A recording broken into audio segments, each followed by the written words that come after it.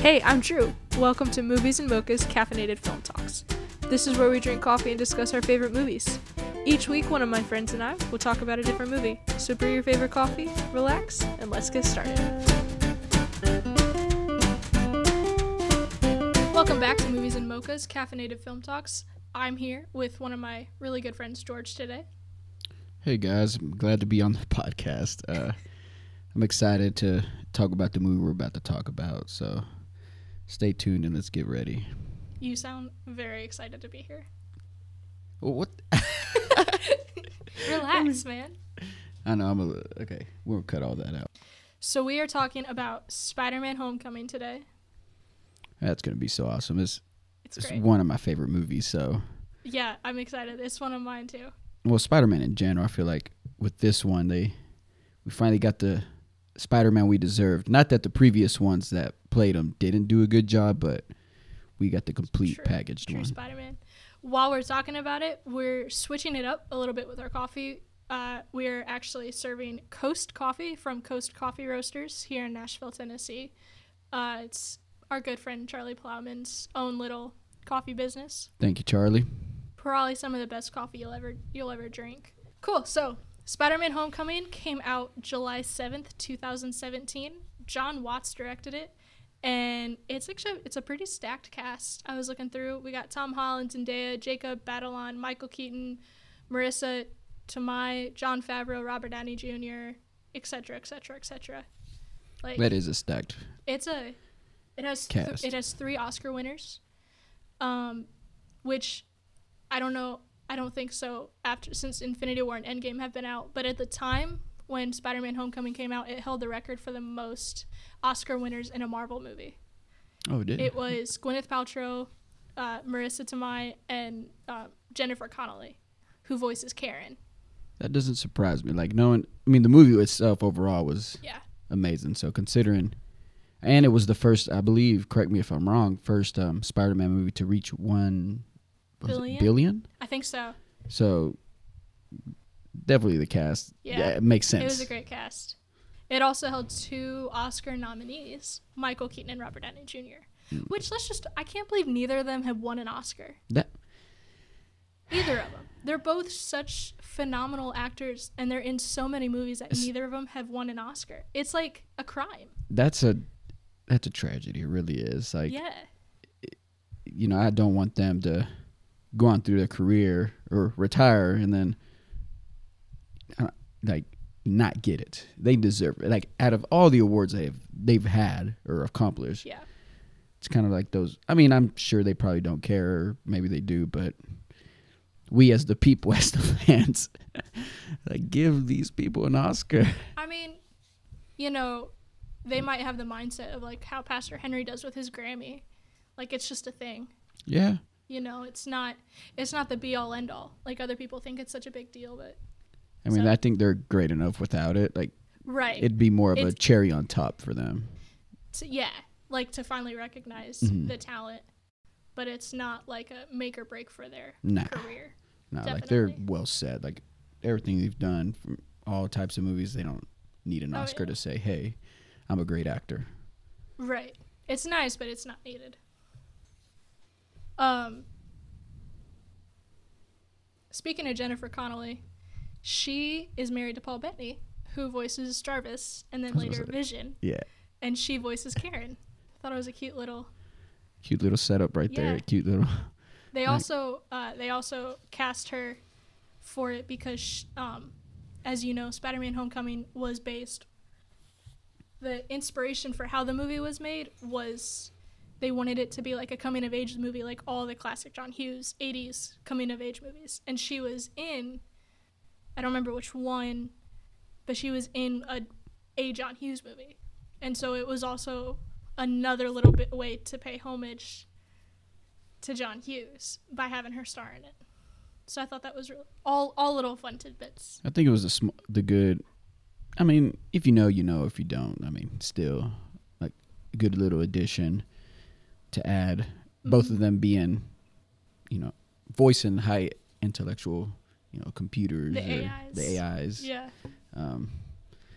Both y'all are actually together in real life. which is cute. Put y'all, it's really cute in the movie together. Working not together, but kind of together. So why was this one of the movies you chose to talk about? Oh, where do I even start?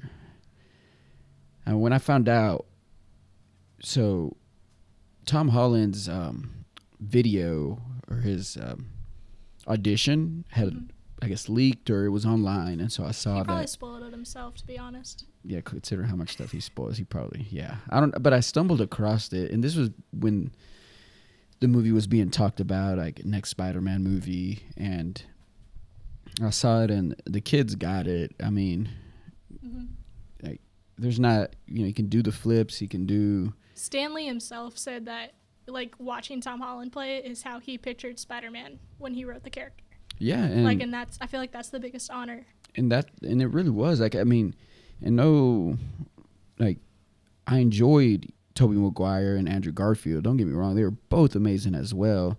Oh, yeah. It was just a missing element. I can't really pinpoint. Like, one of them was missing either the kid. Mm-hmm. They were both missing the kid. They were, like one of them, like Tobey, I think was a great Spider-Man. Wasn't so much a great kid for me. And then Andrew Garfield, he was witty. He was, had the jokes and stuff, but didn't really.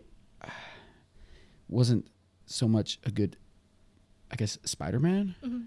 But then Tom Holland was the complete kid. He was in, they were all in high school. He had the kid features. He truly looks like a kid. Yeah. And then he acts like he would in the comics, and so I think with Tom Holland, I knew it was going to be a good one. And once the movie came out, I was just blown away from start to finish. Like, we finally, as any Spider-Man fan would got, in my opinion, a great Spider-Man, the complete Spider-Man, that is. Right. I've seen things where it talks about, like, the best way to describe and compare the three different Spider-Mans is, like, Tobey Maguire is, like, the 30-year-old Spider-Man, Andrew Garfield's the college kid, and Tom Holland is the actual 15-year-old. Agreed. And that's, like, that's what I was trying even to though say. They're all in high school, like, that's how their characters almost are portrayed. Yeah. Which is because, Tobey Maguire was older, and so was Andrew Garfield. And I mean, Tom Holland is obviously not 15, but he's... Looks it. Yeah, right? He's the closest age, because he was, like, 19 when he was cast for Civil War. So. Oh, yeah. And you think, even that cameo there with him after we discovered who it was, and eventually, when Civil War ended, you can't just introduce a character like that and not have a movie in the works. And they knew what they were doing when they did it, and so they had an agreement already. And so I think it was a good introduction to kind of like how they did with Black Panther. He just kind of showed up out of nowhere almost in Civil War. Yeah. And movie. Kind of the same thing with Spider-Man, I believe. And I love the way they introduced him when they said Underoos. Yeah. I was like, because for the people that don't know, it's a brand of like underwear. Which is a dig at his costume. Yeah. So I was like, oh, man. Well, he was supposed to have more screen time in Civil War. So the original plan that Marvel had was the amount of screen time that Black Panther had was going to be Spider-Man. And Spider-Man's screen time was going to be Black Panther. But they didn't have permission for Sony in time to film, which is just a whole... I don't know. I feel like it was still great. It was great how it ended up, but I mean, like Sony not... So Sony's just Sony. Don't get me started on Sony, but I think overall it was still great. Now thinking about that, I mean, it would have been great to see a little more Spider-Man, even though it wasn't really his movie. But I think with what they did, it was just right. I'm curious with how they would have written it, because Black Panther's storyline in Civil War is such a big factor into the whole plot of the movie. Yeah. I wonder, which then affected the Black Panther movie. So I wonder what the original script ideas were. like what, because, you know, T'Chaka dying at the Accords signing or whatever was basically the factor into putting everything into play. You know what? For the movie, well, for his Black Panther. And for Civil War. Yeah. You know, that was the whole reason everyone went after Bucky. I wonder how they would have incorporated Spider-Man's. How they would have gotten Civil War to go the way it did if the Black Panther tie-in wasn't as big on screen as it was, and they in place they had Spider-Man. I'm just curious about what that would have looked like. I mean, considering Tony Stark basically takes him under his wing, I think there was too much going. I mean, there was a lot going on in the movie for sure. Right. I think they would have. Let's be honest. That was Avengers 3. It was. Or like Avengers 2.5. It was like pre-Vengers or something. Yeah. Like it wasn't a Captain America. It was like Avengers 2.5. Yeah, let's all admit that right there. I'll call it pre-Vengers, Civil War. But yeah, I think either way, it would have been a lot of story and a lot of. I'm sure they would have figured it out somehow. I probably would have had to make the movie longer to incorporate, you know, Black Panther and Spider-Man, because although Tony was working or, you know, kind of taking him under his wing during the movie, sort of, you know, had his moments here and there, you know? Not really. It's like, but yeah. And so he didn't really take him under his wing in Civil War. He just kind of like picked him up and said, "Here, I need you." But yeah. And so like they probably would have had to dive in deeper, and it would have been a sidetracked, I believe, like while trying to keep the main storyline and keep all the action and all that going. Right. It probably would have been a lot to cram into one movie. True. But I wonder how much the plot itself would have changed. You know, because you knew what the end goal was. Yeah. And so I wonder how they would have gotten to that end goal if Black Panther and Spider-Man screen time had been switched. But we're not talking about Civil War. We are talking about Spider-Man Homecoming. So, did you know that Jon Watts, the director, instructed the cast, mainly the high schoolers, to spend an entire day marathoning John Hughes movies? No, so they all did it at, you know, because they were in Atlanta for 5 months or whatever. Oh, buddy. Filming it. So they got, like, you know, apartments and all of that kind of stuff. So they had a pizza and movie marathon day at Tom's apartment in Atlanta, and they all just marathon John Hughes movies. That is I wonder how long they had to do that for work. That'd be like the best day ever. I mean, yeah, I wouldn't be mad, like chilling with all these actors, eating like pizza and watching John Hughes. Like, yeah, guys. No, I think that's. I mean, I guess to get the feel for the movie of Homecoming and all that, to kind of get the feel for how the direction of the movie they wanted to go in. Not know. I mean, obviously they knew the script, but kind of dive into it. So the feel for it. I think that's why this Spider-Man is favored so much, is because Jon Watts got what he wanted. It feels like it's a lighthearted coming of age movie, which was a really nice breather after all that action. After all, like, how tense the last handful of Marvel movies have been. This was like a breath of fresh air. Yeah. Like, okay, like still a threat, but it's funny because it's high schoolers. It's a bunch of 15-year-olds. Like, it's like, okay, we can come back to Earth for a second. Yeah, like let's get back to the real world for a hot minute and watch these high schoolers figure out how to survive high school. Yeah, while being a superhero. So it's a good little balance. Like, hey, if you thought high schoolers didn't have it bad enough, try being a superhero. I also love all the Ferris Bueller's Day Off. It was a little special. Because you see it playing in the on the TV, but then also at the end when they have their own mascot running through. I thought it was great. Just a little. It's the small things in Marvel movies sometimes that makes you be like, huh. Even if you don't catch it the first time, you're like, because there was some stuff that took me a while to get, or I've seen. I'm like, how many times have I seen this movie? And I'm just now getting it. Yeah, it's the little things with this one. Like the Captain America videos. Oh, that was the PSAs. That was gold. It's like, so you're in here because you thought you could run from the law or whatever so you got it was. Detention. You got detention. My favorite one is the end credit scene. That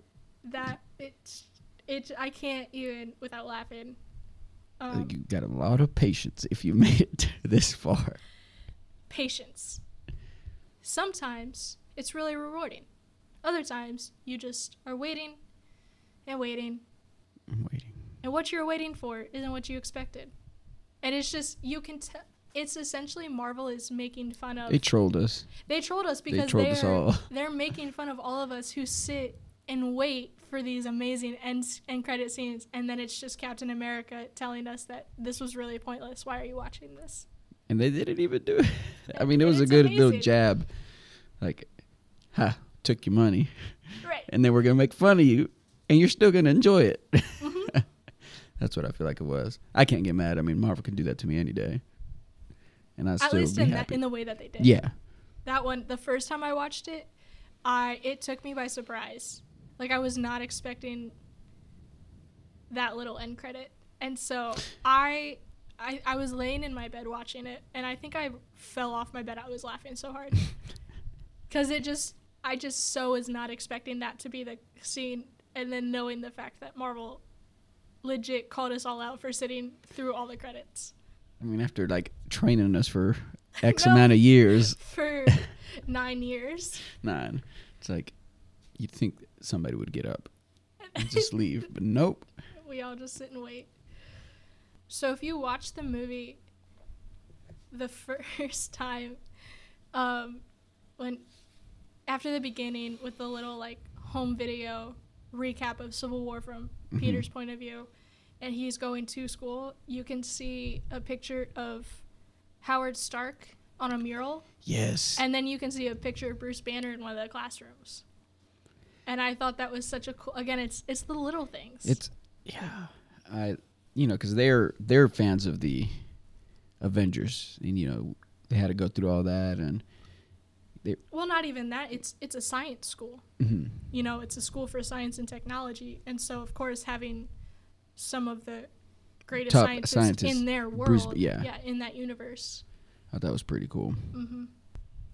Oh, speaking of a science school, did you know when they were prepping to film, at one point, like, Tom Holland made a joke about, well, wouldn't it be funny if I went undercover at a actual, like, science high school? I was literally about to bring that up. Yeah, so they did. That is my favorite thing. This is my favorite story to hear of him, like, going to this actual Boston School of Science. It's in New York or something? Yeah, in Boston. They were in Boston.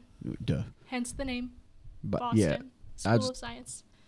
And they put him in, and the name they gave him, I think was, like, the last name of, like, the like one of the producers or, like, one of the writers. Like, I don't remember his first name, but I know they gave him the last name. Like, was it just a day or two? Pay a lot of money.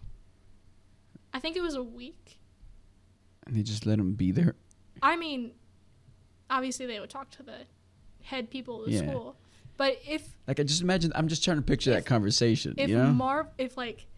I assume it wasn't, like, John Watts going up and be like, hey, I bet you it was some of the Marvel execs and the producers of the movie going, hey, we're filming Spider-Man Homecoming. We need to teach this kid who grew up in Europe what an American school is like. Yeah. Can we pay to have him, like, just spend... not disruptive, just sit in class? I bet you they'd be like, yeah, sure. Yeah, why not? It's no different than an exchange student. Yeah, true, I guess. So... I just wanted to be there when, like, in that conversation. Be like, hey, this is going to be the next Spider-Man. Like, right. Here's, or the fact that... a good amount of money. I love that, like, in an interview, Tom talked about it and straight up said someone called him out. Yeah. Because he didn't know, like, obviously he's like, I don't know any of this stuff. My favorite was... and so he told her, and she didn't believe him. I want to know what her reaction was.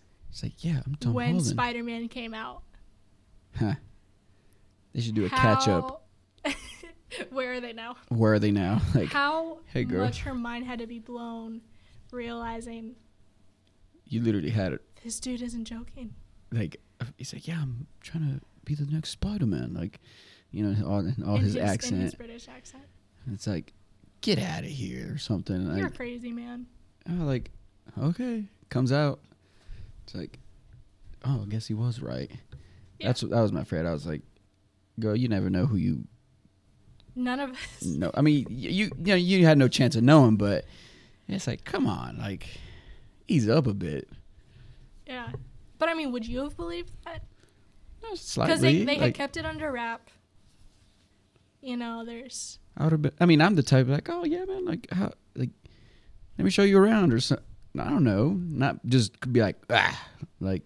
But I mean, if there was no word yet of like, there wasn't any information out about Spider-Man yet, and so this random person with some, I don't even know what the whole cover story was, comes into when you're in high school and is sitting in the class with you, obviously does not belong in a STEM school. Not at all, no. He didn't. All of a sudden switches to a British accent and says, I'm going to be the next Spider-Man. Like, would you really believe it? Slightly, just slightly. I don't think. Not. I wouldn't write it off completely. I don't think I would have. Like I would have questioned him more. Yeah, I would have questioned, like, oh, really? Like, and got, you know, like. I would have fished for more details. Yeah, that's what I would have done. Yeah. I mean, if I were her. I don't think I would have believed it, but I would have asked for more details. I would have been curious enough to keep asking some questions. Who knows? Maybe I could have got a ticket. Well, if I was her, maybe we could have got a ticket or to the premiere. But oh, how funny would it be if they did end up like they found her and sent her a ticket? Yeah, I mean, who knows? Like Marvel, if you ever come across this, like, where are they now? Yeah. Did you catch the Deadpool reference in the scene where they're doing sit-ups? Really? Yeah. What was it? So, you know, I don't think this is after Ned found out that Peter was Spider-Man. Yeah. And he's asking all the questions. And then they're getting to the gym class, and Peter's doing sit-ups, and Ned's asking and asking. And then they catch Liz, Betty, and a couple of other kids sitting on the bleachers talking about Spider-Man. And then they're like, oh, man, Liz has a crush on him. And they're like, well, you don't even know who it is. Like, he could be, like, 30-something under the mask, which a lot of people think is a reference to Tobey Maguire being Spider-Man because he was really old. In the sense of playing Spider-Man. Yeah. He's not old, but, like, older than to play Spider-Man. Yeah. And then the boy is like, or he could be seriously burned, which Deadpool wears a mask because he is extremely burned. I mean, would they have? Yeah, I mean. But I mean, there was reference, but it wasn't a reference to the movie Deadpool. It was just a reference to the character. Yeah, it could have been known Marvel. Because there's references all over to the Spider-Man comics. Yeah. Like, most license plates are like issues of different series and comics. Yeah. So there's references thrown all throughout the movie. I think this was just another one of them. It could be. Now that thinking about it, it sounds like it could be. It's just kind of makes me wonder, like, do they know who Deadpool is? Like, well, I don't think Deadpool's in the universe. Well, yeah, that's why. Like, right. But like I said, Marvel throws the references out there, like to be like, hey, like it's candy. Just here's a reference. Here's a reference. Everyone take a reference. Give a reference. Yeah. Another fun fact. This is the 8th movie that Robert Downey Jr. plays Tony Stark on screen. I feel like he's just been playing him forever. I don't lose track of that. Like, it's like, oh yeah, no, Tony's here. Like, you don't think like. But it's the 8th movie at the time. It was the 8th movie that he was shown on screen as Tony Stark. That's a good one right there. Yeah, I do like their. You know, the movie overall. You know, like him being the mentor, somewhat. Kind of, but not really. Not really, like there, but not there. Yeah. And so, yeah, like he was, you know, giving advice here and there. But I love their chemistry on screen and all that. I feel like it flowed really, really well. Well, it's because the actors have a great chemistry. Did you hear there's rumors that he's trying to get Tom Holland to be cast for Sherlock Holmes 3? I wouldn't be mad. I mean, I feel like he'd be perfect for it. He's already British. Oh, it'd be perfect. Like, I mean, might as. I feel like he's already got the accent down. You wouldn't have to, train to get an accent unless they're switching it up or something. No dialogue coaches. No, I was gonna say, like, let's just see how much actors we can stack in this movie. Right, because there's also rumors he's trying to get Johnny Depp. Yeah. Yeah. I feel like we'll see. I really do man. hope. I just cannot wait for Sherlock Holmes 3, but that's a whole thing I don't want to get into because it'll take too long. So speaking of that being the 8th time he's on screen, this is the first non-Iron Man movie that Happy Hogan is in. Happy. Happy. Jon Favreau, man. He's the best. He does so much. Like, I don't think people realize that. No. Jon Favreau or Happy? Well, Jon Favreau is like the actor. Well, and Happy. Both. Within their respective things. With the Jon Favreau is just insane. And it's like, oh, he's Tony Stark's assistant. And I'm like, yes, he does way more than that. And so I feel like, he was utilized very, very, very well. I feel like I wish I would have done a little more with him. But, I feel like it was good for him to be kind of his, Holland's apprentice while Tony Stark was away, I guess, or his like coach per se. Like, hey, I'm doing this. Like, what should I do? Or, let's talk about the villain. The Vulture. The Vulture. All right, that's what I was excited about. Like, I remember Keaton Toombs. Mm-hmm. Yeah, that's the guy that played it. Yeah. Michael Keaton. When they announced the movie and everything, I don't know if for anyone listening here, I don't know if you ever played the PlayStation 1 version of Spider-Man. It's got all the original villains per se. It's, on the demo you get to fight Scorpion. The other game, and then if you get the full game, you got all your classic. Isn't it the Sinister Six? Yes. Yeah. And so. Because the Vulture's one of them. Yep. Okay. And so, when I announced that when they announced, the villain's gonna be Vulture. As soon as I saw the cover and all that, I was like, Vulture is good. Because in the game he's, it's different from what they did in the movie, but it was good because I feel like the Avengers are responsible for creating the Vulture. If it wasn't for the war and all that tech. Well, according to the Vulture, the only one who is responsible is Tony Stark. Well, which is an entire rant that Megan Brooks and I went on during Iron Man 3. No, during the Iron Man 3 episode. I think honestly, it's the Avengers, but he went to put it on Tony Stark because it was around his. I feel like. Because they put his picture with the damage control. Yeah. And because he's took rich. The credit. Yeah. And not to make it political, because I don't want to talk political. No, for sure. But that's what a lot of people do is, they're rich, so they get away with this and this and this, and their life is so much easier because they're richer than I am. So I had written down some stuff here, and, I say that the Avengers are responsible for creating the Vulture. It's, remember all that talk about how superheroes are never held accountable for all the destruction their giant battles cause? Mm-hmm. Well, Vulture, a.k.a. Keaton, is a direct side effect of the Battle of New York. You think about that? Right. And so, I thought it was pretty...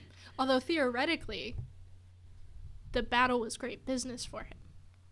Yeah, it was. Until he got damage control. Yeah. And so, obviously, he was just a guy trying to get by, and his company got hired, or Savage Company, and when damage control pushed him to the side, it was like, hey, which makes sense. You don't want a bunch of alien technology to get into the wrong hands.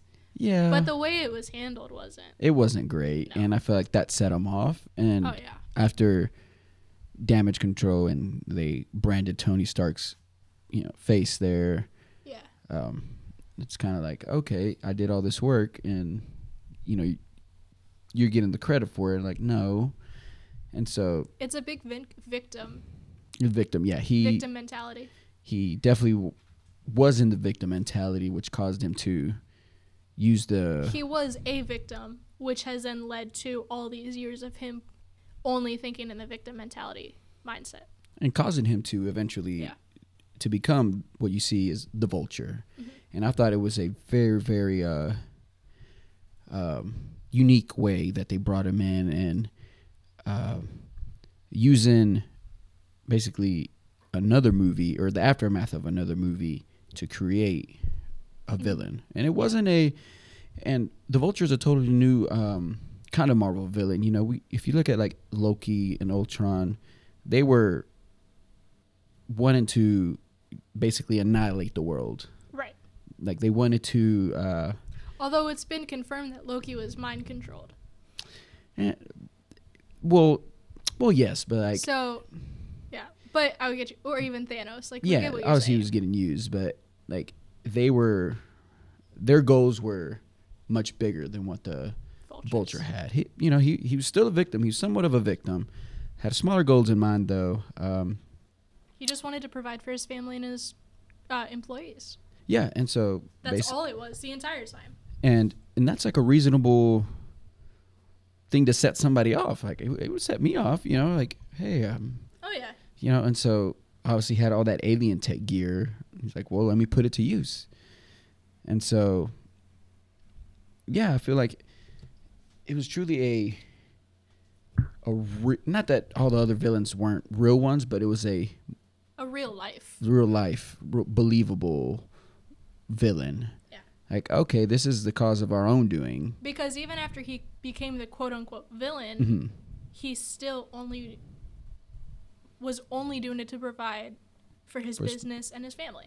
And so, yeah, and I thought, I mean, the whole scene, one of my favorite scenes in the movie, honestly, or one of the more, per se, high tense mm-hmm. scenes was when he was driving, is it Liv, I believe? Yeah.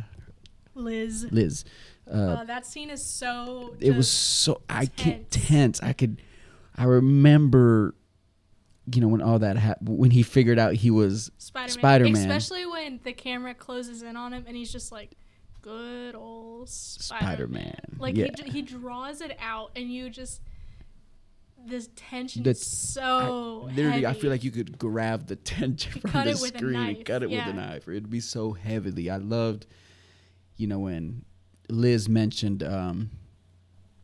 that, you know, he was interning with, you know, mm-hmm. Tony Stark, and he gets to work with Spider-Man and all that. Because she loves Spider-Man. And she does. She's so oblivious to her dad, but that's the way that he wanted it. Yeah. And when, obviously, he's doing what he can. We know what he was doing, you know, stealing tech and all that to provide for his family. And like I said, back to, you know, it's that moral question of, would you steal bread to feed your family? Yeah, it really was. And he had to, obviously he did. And, yeah. You know, but it was still wrong, at least what he was doing, you know. And so, like, that moment right there in the movie, I was like, okay, it's about to, I mean, it was already going down, but it was like a redefining. The fact that he makes Peter thank him for saving his life. Yeah. Like, because, and you know that the only reason he did not shoot him in that car is because Spider-Man saved them at the Washington Monument. And which a life for a life kind of. Which is also another great scene, speaking of the Vulture, is when they're back at their, like, workshop area, mm-hmm. and Toomes is going off about him, and he's mid-sentence being like, when I find Spider-Man, I'm going to kill him. And that's when the breaking news goes on, and he sees that Spider-Man saved Midtown Tech Decathlon mm-hmm. team. Like, you can instantly tell that he now owes a debt because his daughter was there. Yeah, and I feel like that definitely played a role in mm-hmm. him. That's why it made the scene so much more tense. Like, there was so much build up to that. And I know it wasn't, like, the highlight of the movie or anything, but, like, that's why it got me sweating and, like, mm-hmm. made me tense up, because I was like, man, he, you know, typical, you know, your typical, like, world domination villain would have ended him right then and there, but this was more of a humanized villain. still had a heart. He thought he was doing right, and Peter did save his daughter. So it's like, okay, a life for a life. But if you choose to come after me after that, no mercy. Then there's no mercy. Yeah. And obviously we know what happens. Right. And so that's why I really, really like that scene. I also like they kept it really simple, both like with the camera work and just the scene itself. It's just them in a car, which sets it up of Peter is trapped. He cannot get out, but it's also just such a simple setup of them in a car. Yeah. It's such a simple high school parent bringing the kids to prom or homecoming. But I also love that they had like that dark. They kept the scene dark. They did. Which is a big contrast from the rest of the movie because the movie is a lot of brightness and light and bright joyful. colors. It was joyful because it's coming of age. But they had this moment where it's like, this is still a superhero movie. We're going to make it dark for a second. And like that's why it was I kind of feel like when that happened, when they rolled up to the school and all that, it was a big halt in the movie. The movie was rolling really good, and it's like, the way they made it where he was like his like everything was buzzing in his ears. Like he was kind of like walking in a daze and then the way it just kind of all came and the sound hit at once. That's great. This is great. Like, and then finally he let him go and he went into the high school, and that's where MJ giving him the bird and all that, and eventually Spider-Man doing what Spider-Man does had to do, stop the villain. And so the guy knew he was going to come after him, which is why because if you can do the things that he does and bad things happen, it's because of him. It's because of him, yeah. Great power comes great responsibility. I'm glad we did not get it. One thing it's in the gag reel. Oh yeah, no, for sure. Like, and coming with the other reason I liked the movie as a whole was like, obviously Uncle Ben was only alluded to. He wasn't really we know what happens to Uncle Ben. Like, we don't need him he's never mentioned. I think he's alluded to once, I believe. So the only thing they say is when Ned first finds out about him, and when they're in Peter's bedroom, and Ned's like, does May know? And then he's like, oh, she doesn't know. And Peter's like, no, what's with everything that's happened with her in the last year, like I can't add this to her plate, or it's like something like that. That's the only. They never even allude that May's actually been married. Like, that's literally it. The closest allusion is with everything that's happened to her in the last year. That's it. That's the one line. There's no actual alluding to a Ben Parker until Far From Home. And even then, it's only that one shot of the suitcase with Ben's initials. See, and I thought it was really good because, like, we've seen Spider-Man so many times. We don't need another Uncle Ben dying on the street or... They made Tony Uncle Ben. In a sense. Yeah. Yeah. Like, metaphorically. Yeah. Yeah, that's definitely true. That was the goal. Because, Tony was a big part of Peter's growth. Like, he kind of... From Iron Man 2 on. Well, yeah, that's, like, it's kind of like, oh, there's this kid, and he eventually catches on, like the YouTube videos and stuff that had surfaced, and he knew...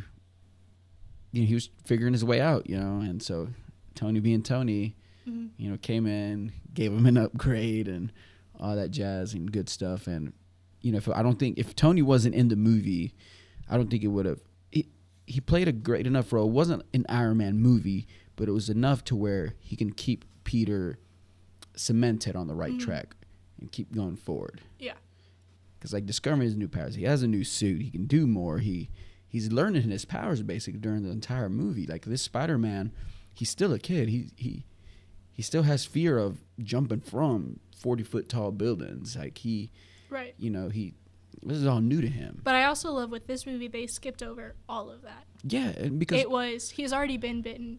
He's already figured out 80% of how to work his powers. Yeah. Like, you know, he's already become we don't have another origin story. Yeah, we don't need, and we didn't need it. That's why I say this movie is nothing against the previous ones, but it was you're almost skipping the first movie and just jumping into the plot. Yeah, and that's why I think it did so great. Everything from start to finish. You know, it's like this kid. He's already got his powers. He's doing what he can to keep the neighborhood safe. And you know, as it goes on, we've got, you know, the villains. We've got also some other Spider-Man villains like the Tinkerer and the Shocker. And those Scorpion. Are all and Scorpion. See, and that. Oh, there we go. That's what. Like I was like, oh man. So, you know, obviously when. That's the other thing. Going back with the Vulture is, you know, it was a life for a life. He didn't kill Peter because he saved Liz. Fast forward to the Coney Island in the airplane, like he saved the Vulture, so the Vulture doesn't give him up to Scorpion in jail.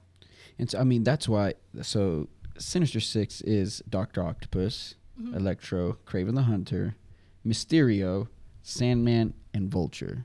And we've got Vulture, we've got Mysterio, right, and we've got kind of, sort of, yeah. We're gonna wait and see how that plays out.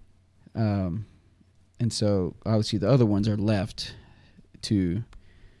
for us to discover, but that's for the different Spider-Man movie. But when they introduced as soon as I saw it, and you notice immediately the tattoo on his neck, Scorpion, I was like, although he's in jail, he still has connections. Like he doesn't have to be in jail if Scorpion doesn't want to be.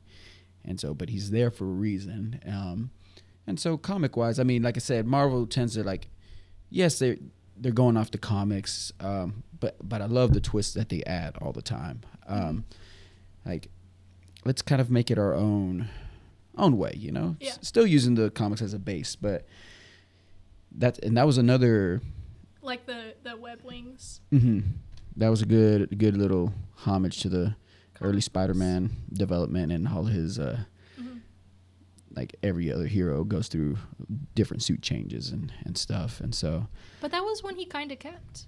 Yeah, he did keep it, and I liked it. And he infused it in the suit that he built himself in Far From Home. Yeah. So, it's a cool little one. Another thing with the Vulture is being like almost like a human villain instead of a superhero villain. Yeah. He never intentionally harms innocent people. No. It's only people who directly confront him or try to stop him personally. And any other damage had, at least in this movie, has been because of Spider-Man trying to stop him. True. But he never, and I really think that's kind of what sets him apart from literally every other villain. Yeah. Because I don't think there has been a villain who's not mad about destroying the world. Who doesn't care about hurting innocent people.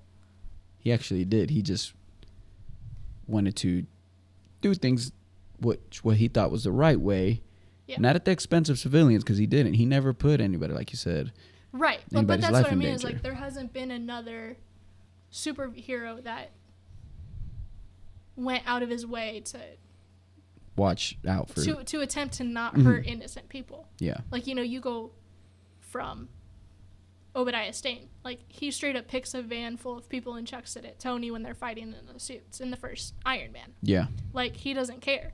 Fast forwarding to the newest Marvel movie, Mysterio, you know, they tell when he's setting up the London attack, they tell him, like, that's going to be a lot of casualties. He like, says, I don't care. Yeah. So I think that's what really sets him apart is I'm pretty sure the only quote-unquote villain so far that has attempted to not bring civilian casualties intentionally. I mean, we'll see once, like I have a gut feeling they'll set it up for some type of Sinister Six, because there's 2 more movies. I believe Spider-Man movies, that they have on contract. I believe so. And so I haven't kept up with all the new contract things. So my guess is from the way they left Homecoming, so they're both in jail. I think they're at least going to introduce another member, like I said, that they'll bring in. And, you know, from there, like, they could use, you know, especially from Far From Home, they introduced Mysterio. Yeah. And so that's 3 of the 6 of the Sinister Six that we have already. Kind of. We already got half of them. Well, we say kind of because of Mysterio. Yeah. Kind of. Yeah, I'm interested to see especially how they're going to play off from the ending of Far From Home. Yeah. With him being revealed as Peter. See, I got so much for that, but yeah, that'll be for another time. It'll be, I mean, like, you know, Spider-Man's one of my favorites. Always will be. He's and I feel like him and, I mean, I like them all, but he definitely sits at, it's a tie for number 1 with him and Iron Man, just because I can relate to him so much. I feel like I've walked in his shoes, per se. Yeah. And I just relate to him. Like, I almost feel like we've both made the same mistakes, and like, it's like, oh man, like, you know, kind of making our comeback, and, you know, he does himself right. And so that's why I feel like he is the most relatable character. Yeah. And I think, which was the point of how Stan Lee wrote him. And good old Stan Lee. Like, so glad 1982, old Spider-Man. That was my favorite. Like, you know, once I discovered that, it was you just connected with him. Just connected. He was a hero that wasn't too far-fetched, you know, to, like, you far-fetched know, all these enough, but not completely out there. Yeah. So, I'm gonna do a couple really quick fun facts. Okay. I'm just gonna spout them off really quickly because I thought they're really cool. Yeah, go ahead. So Tom Holland didn't find out he was Spider-Man until, like, his brother showed him on social media. Only after he found out did Kevin Feige call him. Yeah, right, which is great. Like, listen. The iconic poster of Spider-Man laying with the headphones on in the Decathlon jacket was actually a picture from set that someone took of Tom Holland napping in the outfit between takes. And he didn't know that picture was taken until he saw the poster. Like, hey, guys. Yeah. And he's like, hey, that wasn't... What's that mean? At the end, when Happy brings Peter up to the Avengers compound, Peter's wearing the same Science Pun shirt that Pepper sleeps in Iron Man 3. Yeah. Which I think is just a funny coincidence. But I can't see a reason why the shirt was an Iron Man 3. Like, just... Yeah. It seems out of character for her to sleep in, but I could also see it being like I don't know. I just thought it was a funny little coincidence. Yeah. That's a questionable one right there. Right, especially because it's that scene that they end up getting engaged. Yeah. Also, so Tom Holland did wrong number. Tom Holland did almost all of his own stunts, including climbing the Washington Monument. Yeah. They didn't film with the actual Washington Monument, but they created realistic pieces and actually had him physically climbing it vertically. Yeah, and filmed it. John Watts said that Tom Holland is 90% Spider-Man all on his own, without, like, just as himself as a person. He's already 90% Spider-Man, which I think is what gives that extra flair to make the movies real. But they did. It was just about any action scene was either through motion capture and him wearing a motion capture suit, or doing it in person, because they found drawing it through CGI didn't have the same effect as Tom physically doing it. And that's why, like, I think he was he's the best Spider-Man. So even the parts that were CGI'd were filmed through motion capture, which is a really cool. That's an incredible feat, physically and just. Yeah. And this score was composed by Michael Giacchino, which is quickly becoming a favorite of mine, because he has composed Mission Impossible 3 and 4, both Incredibles, Up, all the Star Treks from 2009 on, Cars 2, Inside Out, both Jurassic Worlds, and he's signed on to do number 3, Doctor Strange, both Spider-Mans, Jojo Rabbit, and, like, he's done so many more. But every movie I've been doing research on I always look at who the composer is, and almost every time it's like Michael Giacchino. He's doing something right. This guy's great. He's got to be doing something right to have all those movies under his belt. Yes. I think that's all the fun facts I have. Try to get through them quickly. Oh, you're good. But. And a few other ones, or? Just the rapping with cat videos you can find. Rapping with cat. Yeah. Those are so funny. I can't believe he did those. I'm glad they gave us some stuff to laugh at. Oh, they're so stupid. Whole gag reels and. They're so stupid. The only thing I want to touch on is when the warehouse is crushed on Peter. Oh yeah, because we didn't talk about we that. didn't. No, there was so much stuff. Yeah. No. Scene is when I first watched the movie. That's the scene that got me into it. I enjoyed the movie, but like that was the moment where it was like, oh no, this. I now like this movie. Yeah. Like, and I, like that's kind of the moment that got me into Tom Holland as Spider-Man. It was a very key point for him. Mm-hmm. Turning point for him. Like even him just laying under it, like screaming for help. Mm-hmm. Like that's such a. You see that he's a child. First off, you see that he's. You see his vulnerability. Yeah, like he's still a 15-year-old kid. You see, and kind of, he thinks back to the quote, like, if you're nothing without the suit, then you shouldn't have it. Which is, I got a lot of Lion King vibes, because you remember, like, the half Spider-Man, half yeah, face. No, I mean... It was like when Simba looks into the water and sees... Yeah, I mean, it really is kind of the same symbolism of, like, he looks in, he sees his reflection, he doesn't see the suit, because he doesn't have it. He has his homemade suit, but, I mean, this just really... Yep. A hoodie, like a typical regular hoodie. I've seen people have found a lot of like parallels to Lion King. I mean, I know.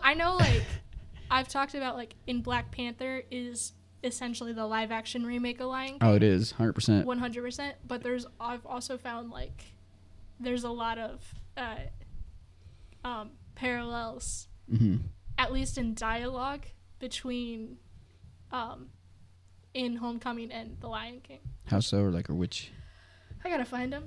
Hold on, I think I have it saved somewhere. I'll go ahead. I bet while you look for that, I think my favorite, or that's also a great scene that you're talking about, because as he's looking into the water, it's like, hey man, it's just you and this all this rubble sitting on you. Like, what are you gonna do? And you see the vulnerability. You see the kid. You don't really even see Spider-Man for a second. You just see Peter Parker. Yeah. And what he's it is. Laying there calling out for help, realizing he's not invincible. And realizing, like, hey, this is the superhero life. You're going to have to get up. You're going to have to find a way out. That's what heroes do. No matter how the situation looks like, they always overcome. And so, once he, channels all his...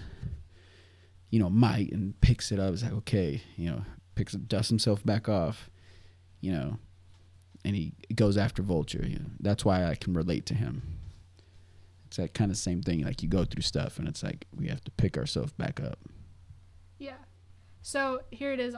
I found it on Instagram. Yeah. It's I can't really describe it because it's pictures, but just scroll through them.